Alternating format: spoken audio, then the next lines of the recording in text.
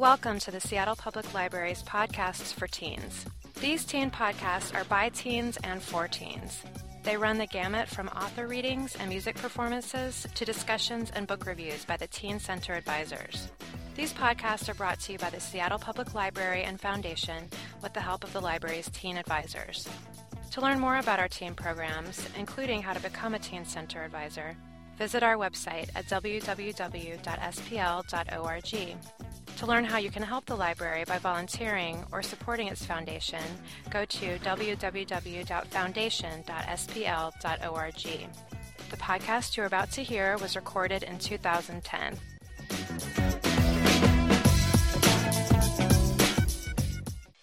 Hi, I'm Jessica from the Northeast branch of the Seattle Public Library. A couple of our teen advisors, Ethan and Mira, interviewed Holly Cupala, a local author who wrote the teen book Tell Me a Secret. For more information about the Teen Advisory Group, please call the Northeast branch at 206-684-7539. Hi, I'm Ethan, and I'm with the Teen Advisory Group for the Northeast Library branch, and today I have with me Holly Cupala. Hello. And we're just going to do a quick interview here. Holly, what made you choose the title for this book? My young adult novel, Tell Me a Secret. Let's see, why did I choose the title? The working title of the original book was actually Brimstone Soup, because the very first line that came to me was, I don't have chicken soup in my soul, I have brimstone. And that was the working title for a long, long time. But then when I sold it to HarperCollins, they said, we'd love to buy your book, but we hate the title. Can it go? And I, of course, said yes. And so I started thinking about that, and we sold it as A Light That Never Goes Out, which is a reference to a Smiths song. And everybody kind of liked it, but then when the design department got a hold of it, they were like, what are we to do with that? We have no idea what to do with that for a cover. So we worked on it a little bit more. We went through a few more, and we had kind of gotten to... in the timeline, it was really the 11th hour, because on Monday they were going to be printing it in a catalog, which was going to go out to bookstores and all kinds of people all over the place. And they said we must have a title by Monday. And I think it was Friday night. I was falling asleep, and all of a sudden this conversation that happens in the first chapter between the sisters came into my mind. One of the sisters said, "Can I tell you a secret?" And the other said, "Tell me and I'll tell you one." And I sat up in bed and I said, "Tell me a secret." I reached over to my husband, "Honey, tell me a secret." And he woke up and I pitched it to my editor, and she loved it, and everybody loved it, so it stuck. Well, is it always this difficult to find a title? I was really surprised actually to find out that most books go through some kind of a title change, that very few working titles stick. One that I know in particular that you might be familiar with is Jay Asher's 13 Reasons Why. The original title for that was Baker's Dozen, because the main character was Hannah Baker, and so it was 13, and they changed it to 13 Reasons Why, which I think is a really compelling title. Okay. Yeah. Well, we're going to ask the basic question. Why did you choose to be an author? Why did I choose to be an author? Well, let's see. I think it started with a pen when I was about 4, something like that. So, I think I've always known that I wanted to be a writer. And as I was growing up, I would write for my age group. And at some point, actually not quite my age group, because when I was about 12 and 13, I was writing teen romance novels, and that was before I had actually experienced teen romance. But after I did, I would write angsty poetry and tragic short stories. And then I got into college, and I thought I wanted to write for adults. And but kind of in the back of my closet was this picture book that I was working on forever.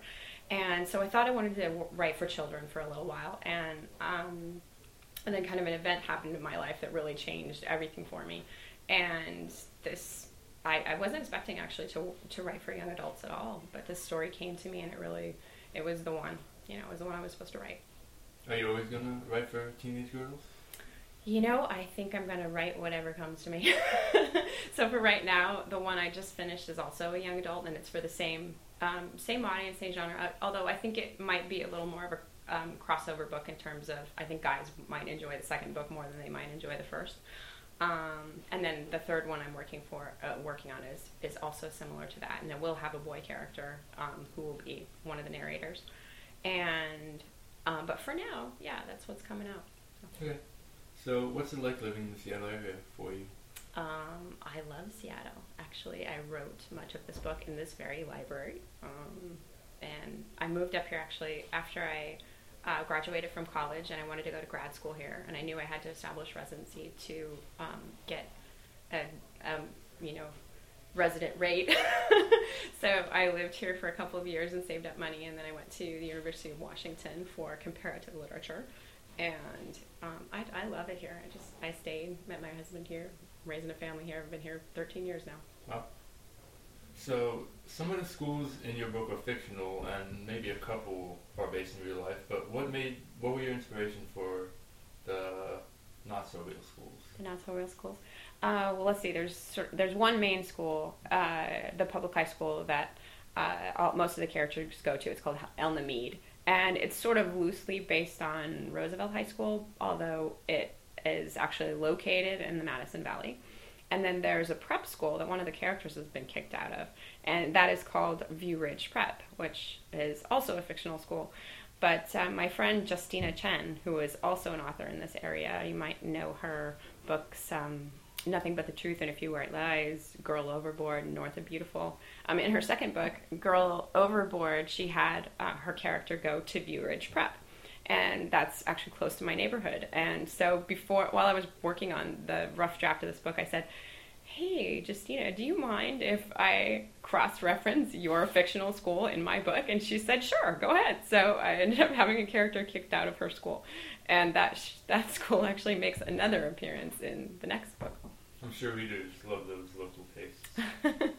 Yeah, thanks. And our last question is, what question have you always been wanting to ask in an interview? Oh, I don't know what to say to this one. I have to think about, who's my favorite author or something like that. I don't know. Maybe what author inspires me? I guess you could ask that. What author inspires you? I would say many of my young adult peers. I've been inspired by Lori Halls Anderson and Ellen Hopkins. And on the adult side, my very favorite author in the world is Italo Calvino, and he wrote a book called Invisible Cities. And I actually kind of hope to write a picture book that has something to do with that book someday. Well, thank you, Holly, and it's been great talking to you. Thank you for having me. When did you first consider yourself a writer?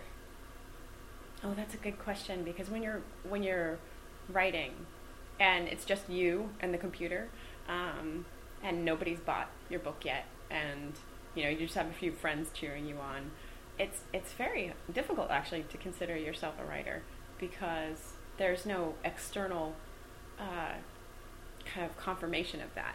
So it took me a while to really start considering myself a writer, and people would ask me, what do you do? And I would say, oh, I'm a writer. And they'd say, oh, what have you written? What's on the shelf? And I'd say, nothing yet. But over time you sort of start to think of yourself that way, and it's sort of a rite of passage, I think, to think of yourself that way. Do you have a specific writing style? I don't know how I would characterize it, but I try to get into my character's head and emotions as much as I can. Maybe you would call that not quite stream of consciousness, because that I think is a little more freeform than what I do, but it's very internal.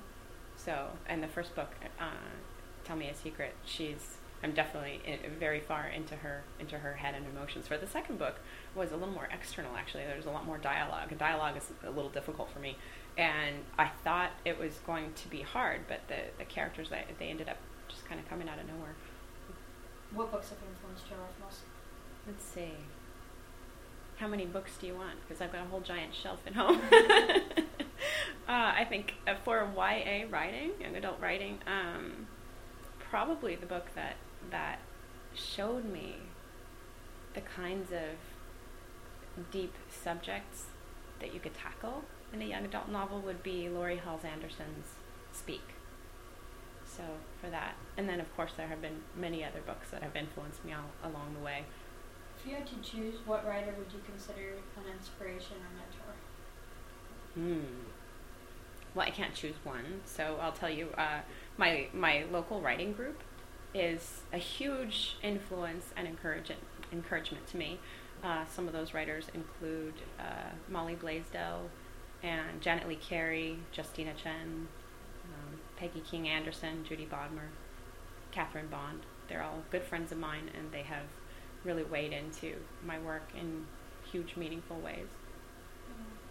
Are there any new authors that have grasped your interest? Ooh, new authors. Oh, so many new authors.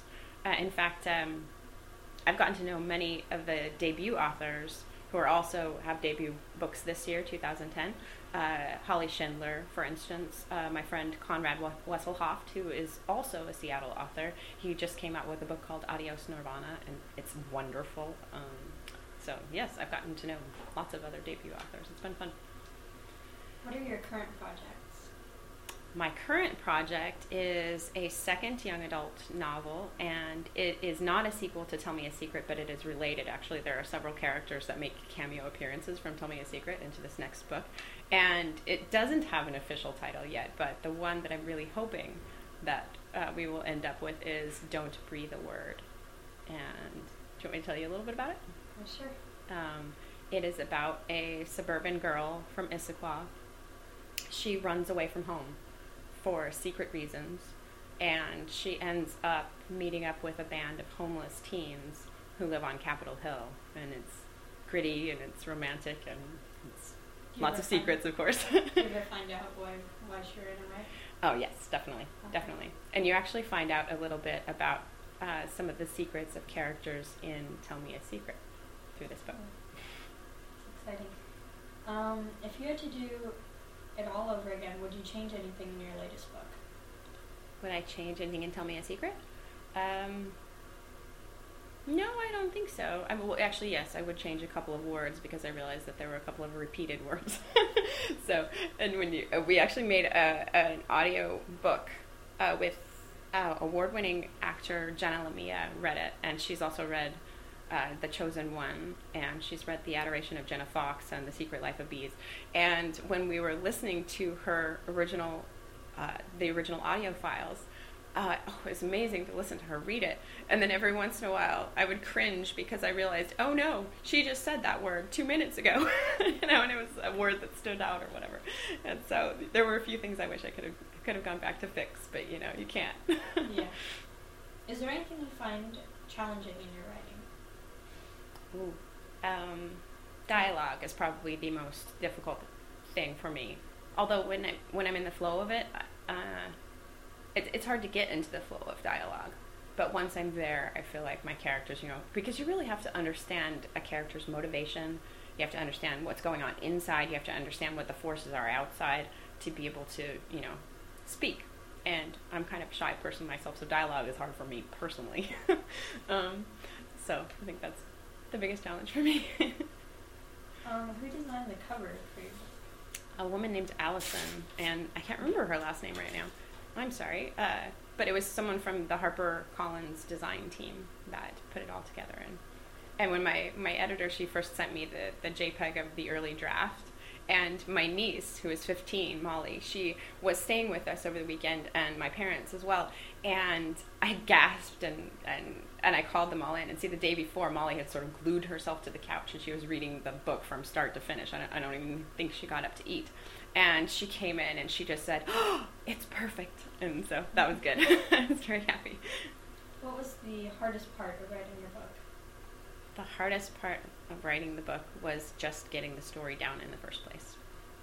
I think, and I've sort of since come to the conclusion that one of the most difficult things a writer can do, and it's sort of the place where I like to encourage people, is the first draft of the first book, is because there are so many doubts. There's so many doubts internally, there are so many doubts externally. Just to get it down on paper is a huge accomplishment. So. And did you learn anything from writing your book, and what was it? I learned that it was possible to finish a book, for one thing.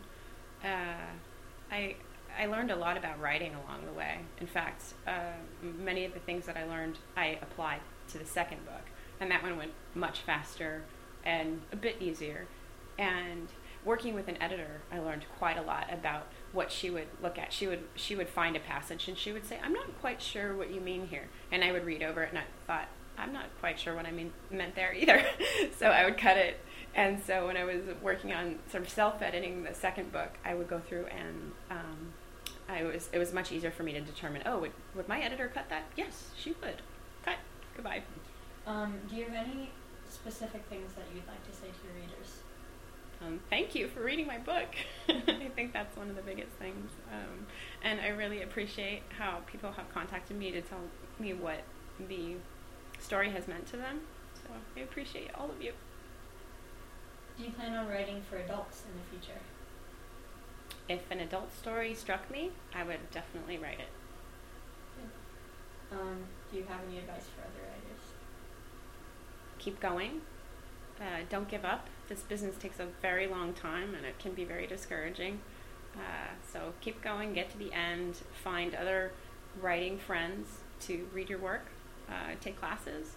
I kind of think that writing is two separate, well, three if you count actually marketing the book, but learning to write a book, it's part learning the craft of writing, and it's part learning the story that you want to write. And learning the craft of writing can be classes, it can be reading other books, it can be reading websites. There's lots of things you can do to learn how to write. And then figuring out the book that you want to write and the book that you're meant to write, the book that's supposed to come out of you, that's just living, really. Do your characters' names have any meanings? Well, as you know, the main character's name is Miranda, and her mother calls her Mandy in the beginning, and her sister, her older bad girl sister that she looks up to, calls her Rand, and she takes that name as her own, and her boyfriend calls her Miranda.